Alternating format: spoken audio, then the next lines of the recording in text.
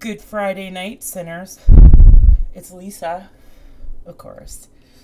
So today is Friday, April 3rd. Can't afford to smoke joints. So I'm doing it old school. BONG. So today, I wanted to talk a little bit about self-care. I've been getting a lot of questions about about self-care, about teenagers dealing with anxiety. I'm not a trained therapist. I have no education. I only have my life experience and then just the knowledge that I've gained from living in the Niagara region. So I know what services are available, but by no means am I some kind of guru.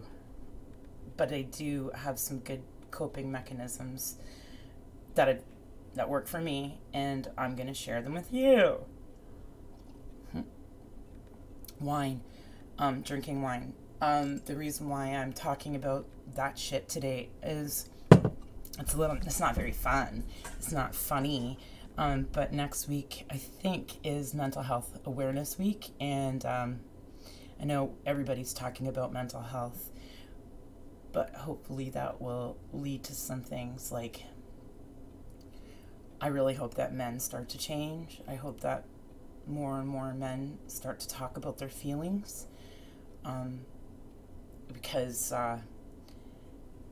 well, I'll talk about that later. I spent some time with someone who was so anxious that my heart hurt for him. It was hard to relax when I was with him. He wouldn't even look at me in the eyes. It was sad. I hate anxiety. Anyways, so I'm going to start off. I'm going to try to stick to this agenda for a bit. Self-care. First of all, I have to take my vitamins. B12 is super important. I'm vegetarian. And I need B12. But it helps with your mood. It gives you energy as well. And I take my medication faithfully. If you miss one day of uphill or two, that's okay, but don't miss your meds. It's important. People don't seem to take it seriously. And if they're working, stay on them. If you're feeling good, it's because your medication is working, so don't stop taking them. And if you're taking your medication and you're feeling dizzy or weird or suicidal or depressed or more anxious, then you have to go see your doctor, because that med's not working. Sometimes it takes a really long time to find the right cocktail, if you will. But before you do the medication thing, go for counseling. That's what I did first and did for years and years and years. So yeah, I went for counseling, saw a psychiatrist, they diagnosed me, they told me what pills to take. Started off with Zoloft, moved on to Zoloft to Effexor, which was horrible because my psychiatrist took me off Zoloft without weaning me, and then put me on Effexor right away. It was horrible. I thought I was pregnant. I was vomiting. I guess I was going through withdrawal. Anyways, so that was fun. So no more Effexor for me, and then they put me on Prozac. And then I was on Prozac for a good 10 years, even when I was pregnant. It was apparently safe to take, and so far so good. Mike Jagger doesn't seem too damaged. Not from that. Anyways, so after Prozac stopped working, because they usually do stop working after a while, your medication, I was then put on, I take citalopram, and I take Wellbutrin, which is to help you quit smoking, but it's also a antidepressant or anti-anxiety mood stabilizer. One of those three, or two of those three. And I take the good old clonazepam, 0.5, 2 times a day. And that's the one people are the most concerned about because it's addictive. And to you, I say this. I don't fucking care.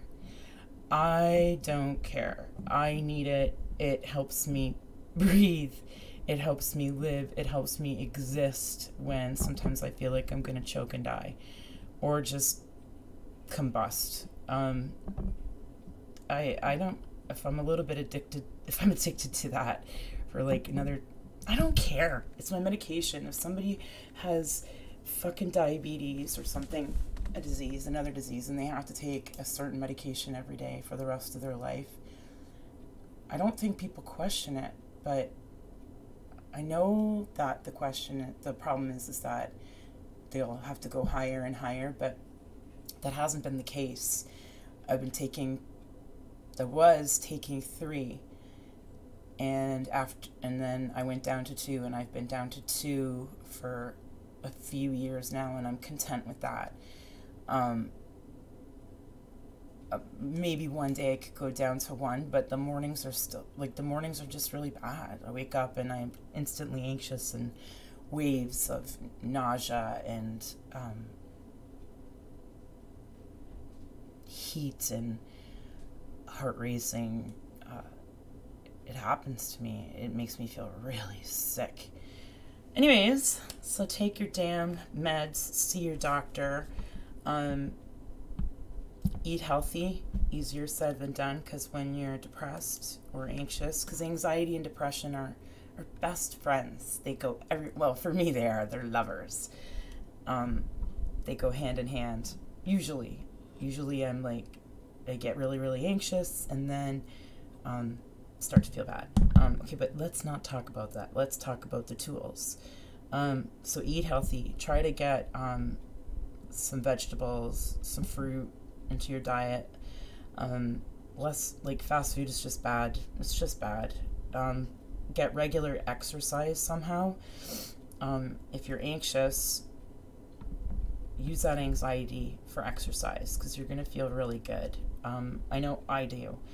And if you are too anxious to go out and exercise, be around people, then do something in your house, like turn the radio on and dance or vacuum or sweep or wash the windows, or do something to get you moving for a good amount of time, because you have to stay active. Push yourself. Don't push yourself too far. Know your limits, but just push yourself a little bit beyond your comfort zone when you're anxious. Just push yourself that little extra bit, because you don't want to also enable your anxiety to rule your life.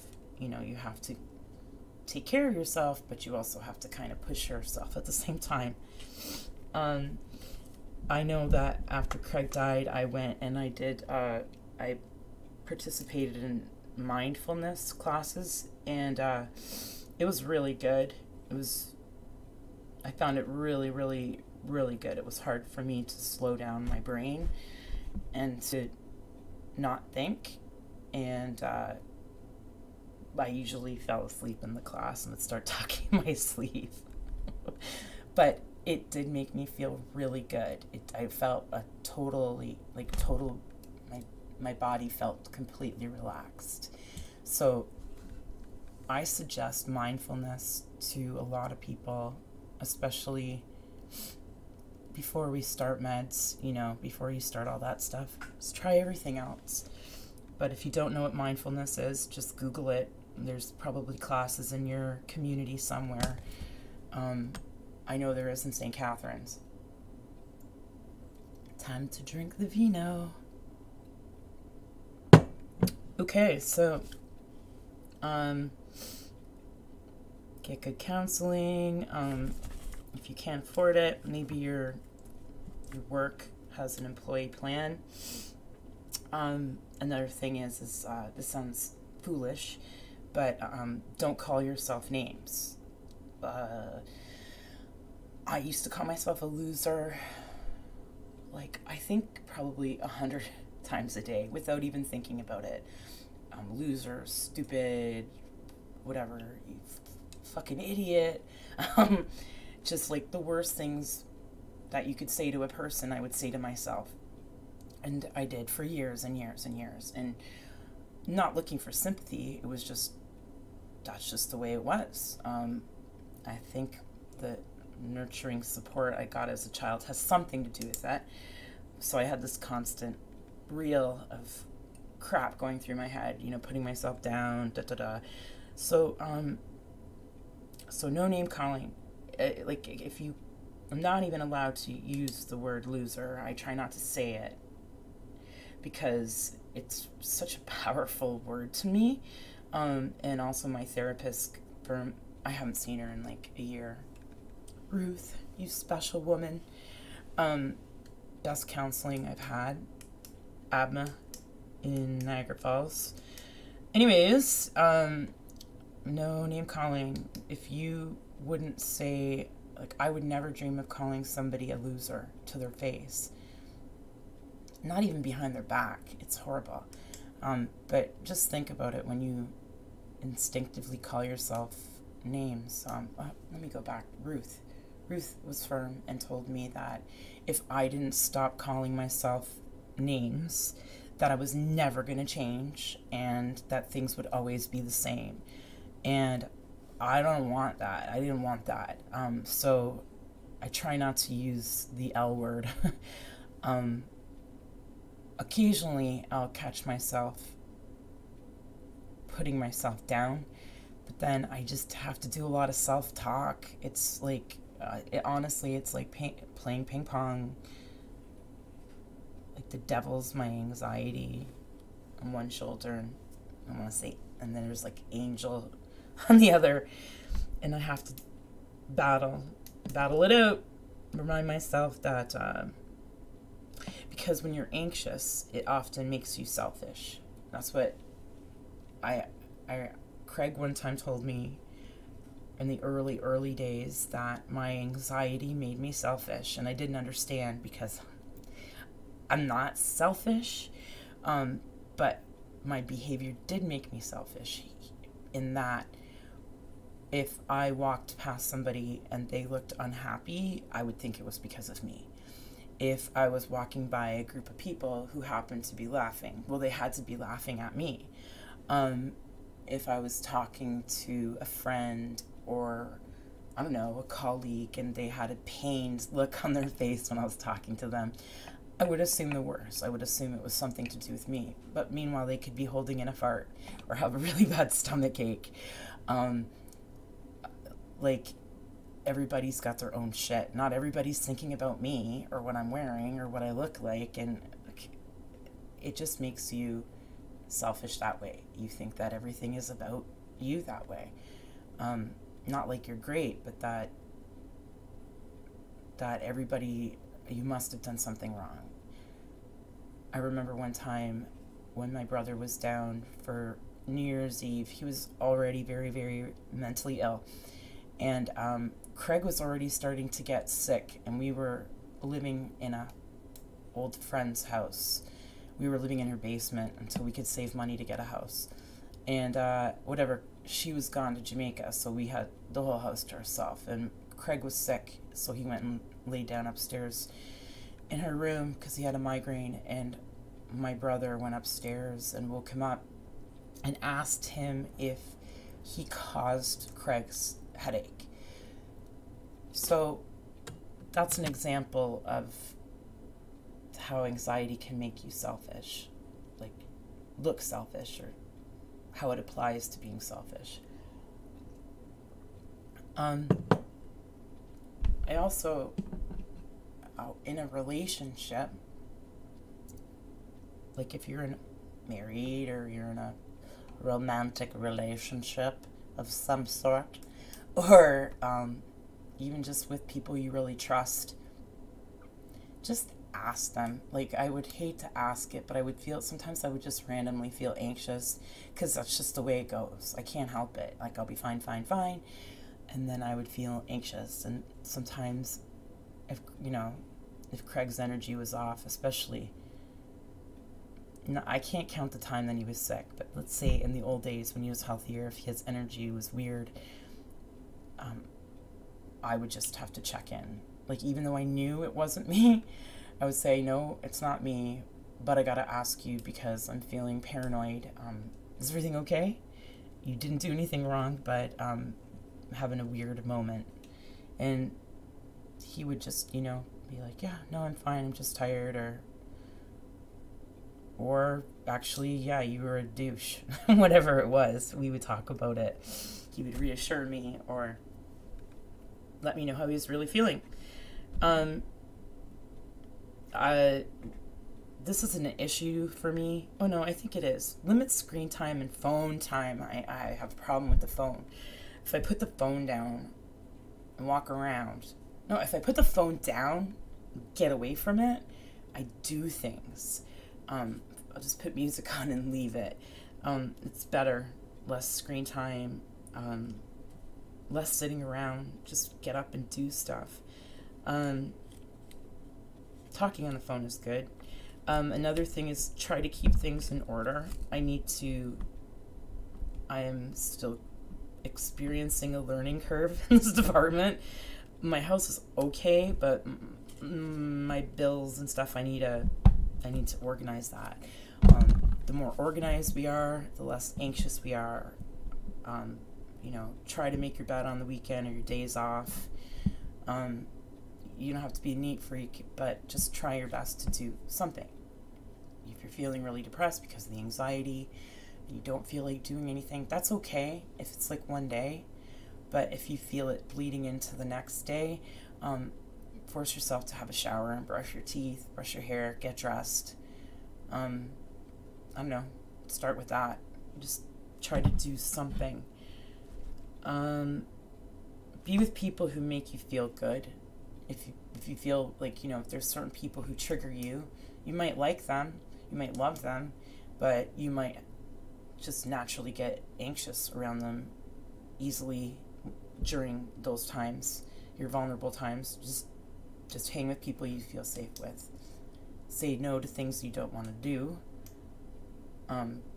That might be triggers for like a panic attack or whatever. And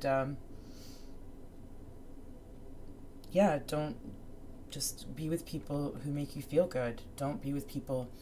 Also, try to surround yourself with people who listen to you when you talk and not give you advice unless you ask for the advice. I know sometimes I just want to talk to people, and I know people want to problem solve. They feel like the need to fix my problems when I'm telling them about it because they care. But really the best thing you can do is just shut up and listen. Because I already know a lot of things that people are saying, and I get professional help. If I want professional help or advice, I'll ask for it. And it sometimes is agitating, and it makes you want to shut down and not tell anybody or tell that person anything. So if you want to be part of somebody's coping team with their anxiety, just listen and tell them, like, do you want my opinion? Or ask them, and then go from there. Don't tell them what you think, because one day they're going to snap and tell you what they think. And it won't be as polite. So yeah, remember that everybody's fighting their own battles. When you walk around and you're feeling low or anxious and like horrible about yourself in your life, just remember, you might feel alone, and you are alone in your suffering in that moment, in that time, in your head. But in the big picture, there's so many of us. Everybody has their own battles, so just remember that. And be nice. If you're nice, it spreads, and it makes a big difference. So just because you're feeling unhappy or anxious or miserable, you can still try to be a good person. Other things, I'm not even gonna, that's a stupid one. I'm not even gonna say it. Oh, get proper sleep. Sleeping is important. It's important. I'm not, I don't practice this, but I'm gonna say it. Limit your caffeine intake. That's one that I'm totally bad with. All over the place. That one really bad. So yeah, that's some self-care tips. I'll just say this quickly, also because it's Mental Health Awareness Week next week. For those of you who are listening who suffer from chronic pain, when Craig was so disabled that he realized he was never going to work again and he was never going to drive again or probably have sex again or walk again, walk like normal, he became really depressed and he really felt like dying. He was suicidal. So he figured, if I'm just going to be awake in this bed, I got to feel better mentally because he was just rotting away. So he began electric shock therapy at the St. Catharines General Hospital, and the staff there was wicked. They were wonderful. The nurses, the doctors. I didn't get to go because I always had to work. His parents always took him, but they were very supportive, and it was really helped him out. Basically, in a nutshell, I believe they put, like he would go in early, like at 6:30 or 7 in the morning, and they would put him out. He loved that part. And then they would induce, they would, give him shocks for about as long as it took for him to have a seizure. And as soon as he would start to seize, then they would stop. And I can't remember how long they would let it go for. I can't remember, 1 or 2 minutes, and then he would seize sometimes. Only one time did he have some weird heart activity, brain activity, I can't remember. But he'd come back and he'd just be really depleted, and that's probably because of his physical illness. So he did feel better, even though physically his last year of life, his body was horrible. His mind was better than it was years previously. We got to do things the last year of his life that we didn't get to do. Like, he came down on Christmas morning for a couple hours. He was out on the patio more our last summer, which is so weird because he died so soon after the summer. But yeah, it did improve the quality of his life. So, I'm not saying go get ECT therapy, people, but I'm just letting people know that it's not like it was. Like, it's nothing like you think. You're not, tied down. It really helped him. So Google it if you know somebody who's that sick and nothing's working for you. I would say if my meds weren't working and I was living with madness and nothing was working, I would definitely want electric shock therapy. I would definitely, if I had to do what it takes to live without killing myself, then I would do ECT therapy for sure. But that's not the case. Okay, so barf. Hold on. So today's May 3rd. In 5 days, it'll be 9 years. 5 days? 6 days. 5 days. It'll be 5 days that my brother died. And I've mentioned it before that my brother, Adam Michael Oshesky, born in Niagara Falls, 1974, died in Vancouver, 2010. He jumped off the Burrard Street Bridge. He was aiming for the water, but he didn't hit it. He had his prescription bottle tied around his wrist so that he could be identified. He had taken off his knapsack. He had taken off his glasses, put his glasses in his knapsack, put his knapsack down, and then he ran. People tried to stop him, but they couldn't. And then the people on the bottom, tried to revive him, but he died on impact. So on May 8th, I went to work, and I was working on a Saturday, which was unusual. I supported this Italian woman in Welland. Her mom was like 90, and she herself had a developmental disability, and she was in her mid to late 50s at that point in time. So I was like, I don't know, doing laundry in the basement. I don't know why I'm talking. Oh, it's because at that point in time he died. That's why. Who cares? I worked on Saturday. Came home. I was making dinner. Our friend at the time, who is no longer a friend, I think I called her Minerva. Minerva was here with her kids, and I was making dinner, and I was smoking weed, and we were smoking weed, all of us. And then Minerva comes running into the kitchen, and she had a look of panic on her already pale blue face. Pale white face, blue lips. But she did look upset. Like, Minerva loved me. She's just really, well, she used to love me. But she just has her own issues.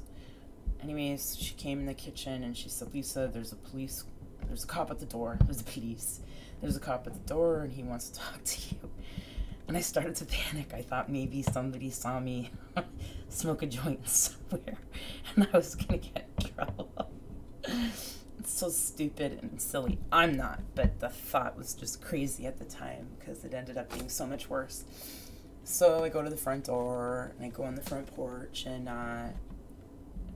Minerva takes the kids in the back just in case because it's scary.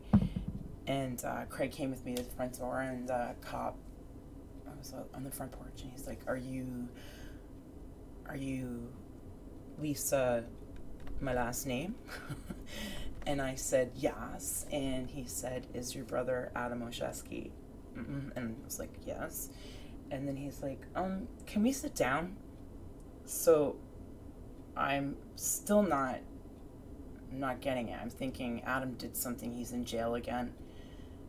Because he got put in jail before. He used to get picked up by the cops all the time. So I thought maybe he was picked up for sleeping somewhere, or I don't know, he used to shit in a bag and then leave it at somebody's door if he didn't like them. I'm sorry, that's so gross. Sick. Oh, he got evicted for doing that. Anyway, so the cop came. Can you sit down? And then he said, your brother fell. He suffered from a fall. And unfortunately, he didn't survive the injuries.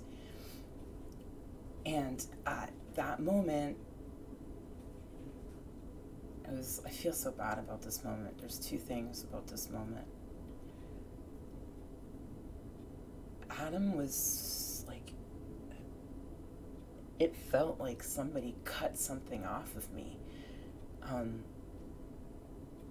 I really loved my brother. I tried to protect him and take care of him, and I was an asshole when we were in high school, but I beat the shit out of kids in elementary school when they would pick on him. I remember I beat up a couple of guys in elementary school because they were bullying my brother. I fucking hated it. It was because he had glasses and he was always introvert and serious. His life was never good. At home it wasn't good because of the abuse he suffered at the hands of my dad and the neglect because of my mom. She let him do it. And then she would cry victim. So whatever, he got it at home, he got it at school, and then he did a lot of, we're predisposed to mental illness in my family, on both sides, whether they want to accept it or not. It's fucking true. I'm not trying to be mean to anybody who's listening. I'm just saying it's true. And then he took a lot of acid, and he was smoking tons of weed, and I love weed, but it can make you, I was lucky it didn't trigger anything in my brain, but it sure did something to his.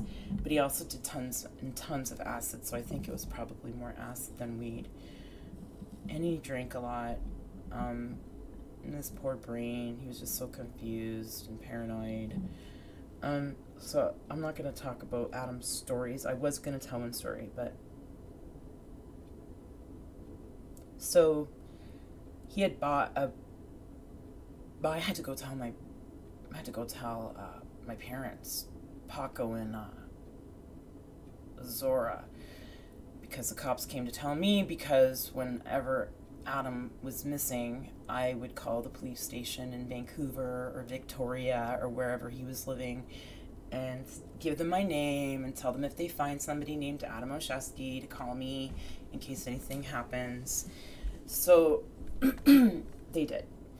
So then Minerva takes the kids out they're gone. I don't even know. That's when I started smoking that day. Like, I was a social smoker with nicotine, and then found out about Adam. We got the smoke set on the kitchen table. The kids were gone, and we were making a plan.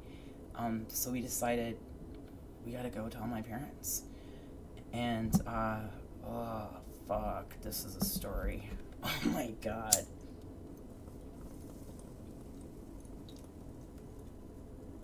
Long. Inhale. Exhale. It's a doozy of a story. So, I walk, that's right, it's Mother's Day weekend. And my parents canceled on me again. I invited them over. I was gonna cook.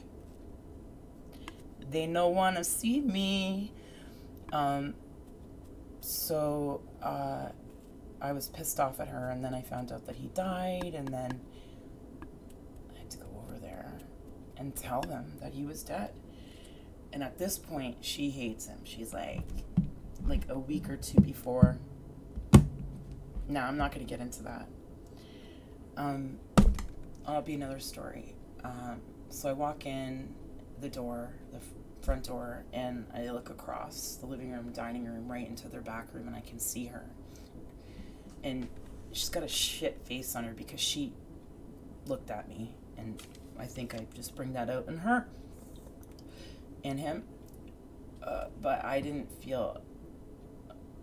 really care what she was looking at me like. I was just thinking, I can't fucking believe I gotta tell her this.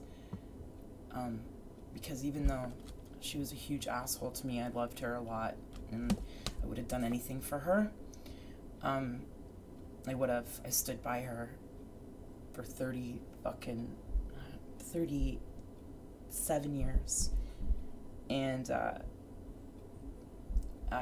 so back to the point, as I was very devoted and dedicated and protective of my mom, and even my douchebag dad at this point in time. So Craig goes into my dad's room. I'll tell you about that in a minute. But I go straight to her, and she looks at me, and I was putting my stuff down because I brought some bags. I knew I was going to stay there. And I put my bags down, and I just looked at her, and I was coming towards her, and she just was like sitting on the couch, and she's always picking her nails because she's so anxious, and she's so unhappy, and she always has been, but doesn't do anything about it. I don't know. You can fucking bring the person, you can tell somebody what to do, but it's up to them to do it. Let's go back to Adam. So, she's like, what happened? It's Adam, right? And I was like, yes. And then she said, he died. He's dead. And I said, yes. And she just like collapsed in my arms. And so while I was dealing with her, Craig went into my dad's room. No. My father is 75% deaf, if not more. He's very deaf. Like when the phone rings, the first time Craig slept over and the phone rang at their house, I thought he was gonna shit his pants. It's like the fire station. It's like alarms would go off. It was so loud and so alarming, and he had, he's supposed to wear 2 hearing aids, and he really can't hear at all. So we're very much a lot of family misunderstandings, which was really awesome. It just added more fucking fun to our life. Anyways, so Craig goes in and he's like, Stan sleeping. Ah! Fuck. Paco's sleeping. And Craig goes up to Paco, and he's trying to wake the bear gently. He's got to tell him this horrible, devastating news. So he's like, Paco, wake up. Paco, Paco, Zora needs to see you. Zora and Lisa have something to tell you. And Paco wouldn't listen. He's like, Paco, you have to get up. Lisa and Zora need to see you. And Paco refused to get up. He was like, why? What's going on? And Craig kept saying, I think you should go see Zora and Lisa, Paco. Something has happened. And Paco still wouldn't go. So I don't know if any of you guys saw the episode of Roseanne years ago when Jackie had to tell her aunt that her dad died.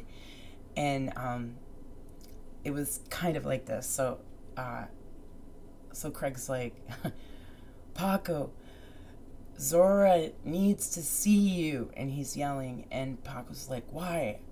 Just tell me. So Craig goes, Adam died. And Paco goes, what? And Craig's like, Adam's dead. And Paco still didn't hear. And I think Craig had to yell, Adam's dead, like about 5 more times. And I would imitate it now and make it funnier. But my son's in the other room, and I'm a little bit self-conscious. So yeah, it was funny after when Craig told me about it. And then we all came together in the dining room, and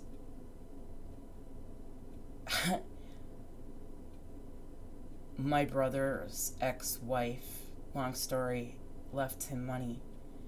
And within 5 minutes of finding out that he was dead, they were both wondering, what should we do with his money? I couldn't even fucking think about his money. I was thinking about my brother on a sidewalk, or on a road, or it's a fucking parking lot. I couldn't even believe that they were wondering what they were going to do with the money. It made me so sick.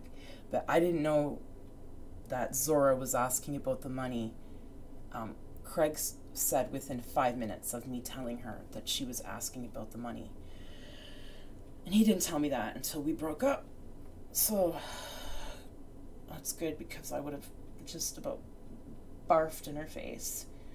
So my brother died with no money. He had lots of money, but he didn't have control over any of it. And he had over $50,000. And he died with, I got his knapsack mailed to me from the police station, which was like his house, which was like his body for me. It didn't really become real until I got the knapsack. I could smell him, and then I saw his glasses, and that's a part of his face. And then I had to go to work it was like a independent living situation, and it was fucking horrible. But yeah, his little glasses are in there. His precious little face used to hold them. No money in his wallet, no water in his water bottle, no Coke in his bottle, no cigarettes, no weed for his papers. I found some meds. I found little recipes he had to get really fucked up or try to kill himself. I found his drug dealer's phone number because he was addicted to Zopiclone. It's like a sleeping pill. It's also, Zopiclone also has a different name. But anyways, Zopiclone had my brother by the balls. He was afraid to leave Vancouver because he thought he couldn't get another dealer who would sell it to him anywhere else. He would take it, I think, every 15 minutes. A quarter of a pill. He would break it up. It was pretty bad. So I'm so sorry that my brother's life was so shitty.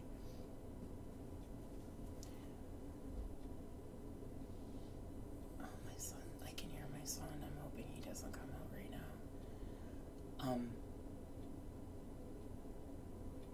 When I was young, I never thought I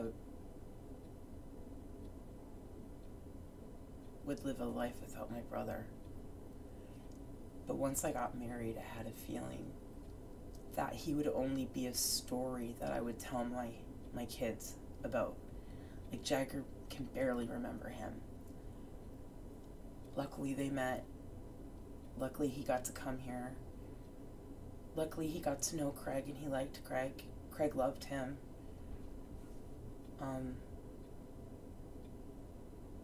Anyways, that's what happened to my brother. He couldn't take it anymore. It's weird. He bought a bus. Subway or bus pass on the 1st of May, and then he died on May 8th. I found job application. So I used to think the worst. I used to think that he died angry, like angry with me, angry with them, angry with life, because my father gave Adam shit because he asked me for some money because he didn't have any, but he was given a small allowance from his own fund from my parents, and he wasn't good at budgeting because he had a mental illness. So he would blow through his money, and also it was fucking Vancouver, it's expensive. He was on welfare, and they only gave him $700 a month, Paco and Sora. And then he called me in February 2010, and this is when Craig was super sick. It was just getting really bad, and he wasn't working, and I was already working 2 jobs at this point, and my brother called me and asked me if he could borrow some money, and I did lend him money, but I had $50 in my account, so I sent it to him. Like, I had 55 and I sent him 50, with Craig's permission, of course. And then I was telling my mother later that I felt bad that I didn't have more to give him. And then she went and told fucking Paco about it. And because Paco's like a rabid Tasmanian devil, he starts frothing at the mouth and pacing and freaking out about what an asshole my brother is for borrowing money from me. And so my unsuspecting, vulnerable, somewhat innocent brother calls there, and that fucker father of mine cut his allowance back, his money back, $100 extra a month off. So he's now only going to get $600. And then the last thing my brother heard about me came from my fucking father. And Paco was giving my brother shit for asking me for money. I didn't want him to feel bad about it at all. I only said anything about the money because I felt bad that I couldn't give him more. But those 2 fuckers turned it into something negative and horrible and threw it in his face like acid. So that was in March, okay? So he asked me for money in February. They didn't hear from him again after March because that was the last conversation they had. And then he died with nothing in his wallet. So I am way I don't like them. Anyways, Adam. Oh, fuck, I lost my train of thought.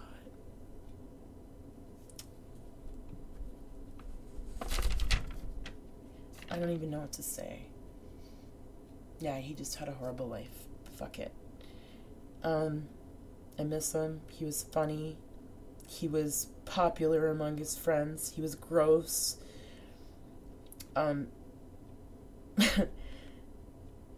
He had so many different personalities in different stages of his life. But his spirit was crushed long before he was 18. And I'm glad that he's not living the life that he was living anymore. I miss having a brother, but I don't miss worrying about him being dead in a ditch or beat up or in fucking jail. It was horrible. I'm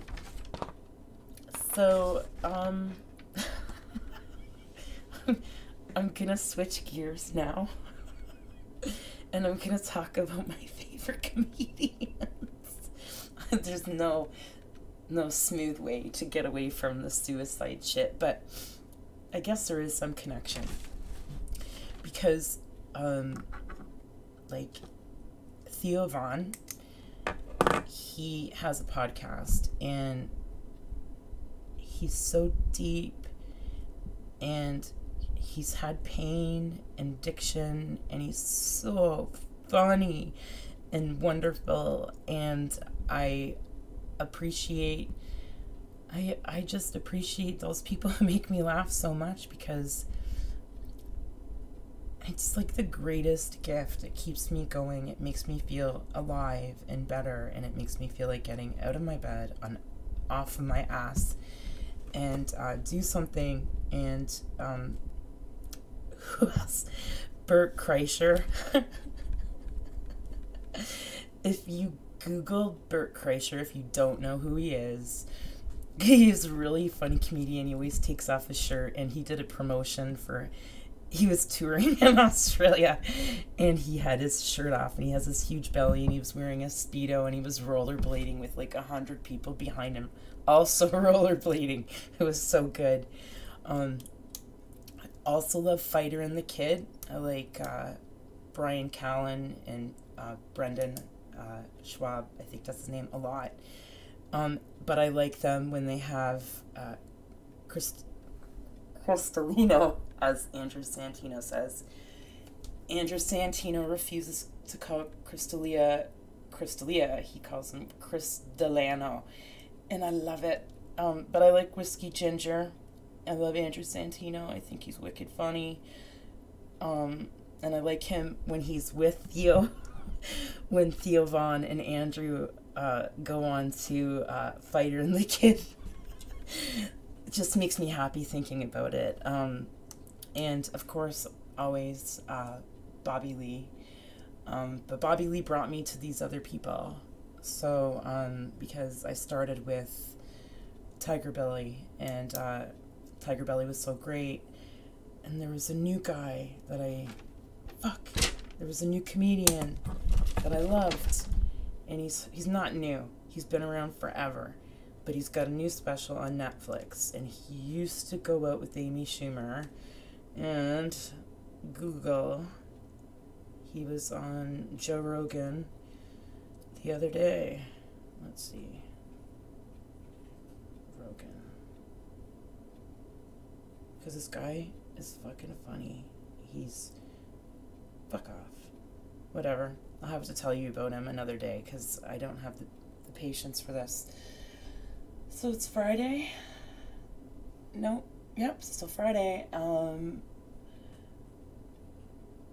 That's it. That's all. I got nothing else. I'm probably going to do another podcast tomorrow with my friend. Oh, that's not it. Okay, definitely, if you're not interested in hearing about sex and me, just shut it off right now. Go away. Time to click off. You're not going to miss anything after this.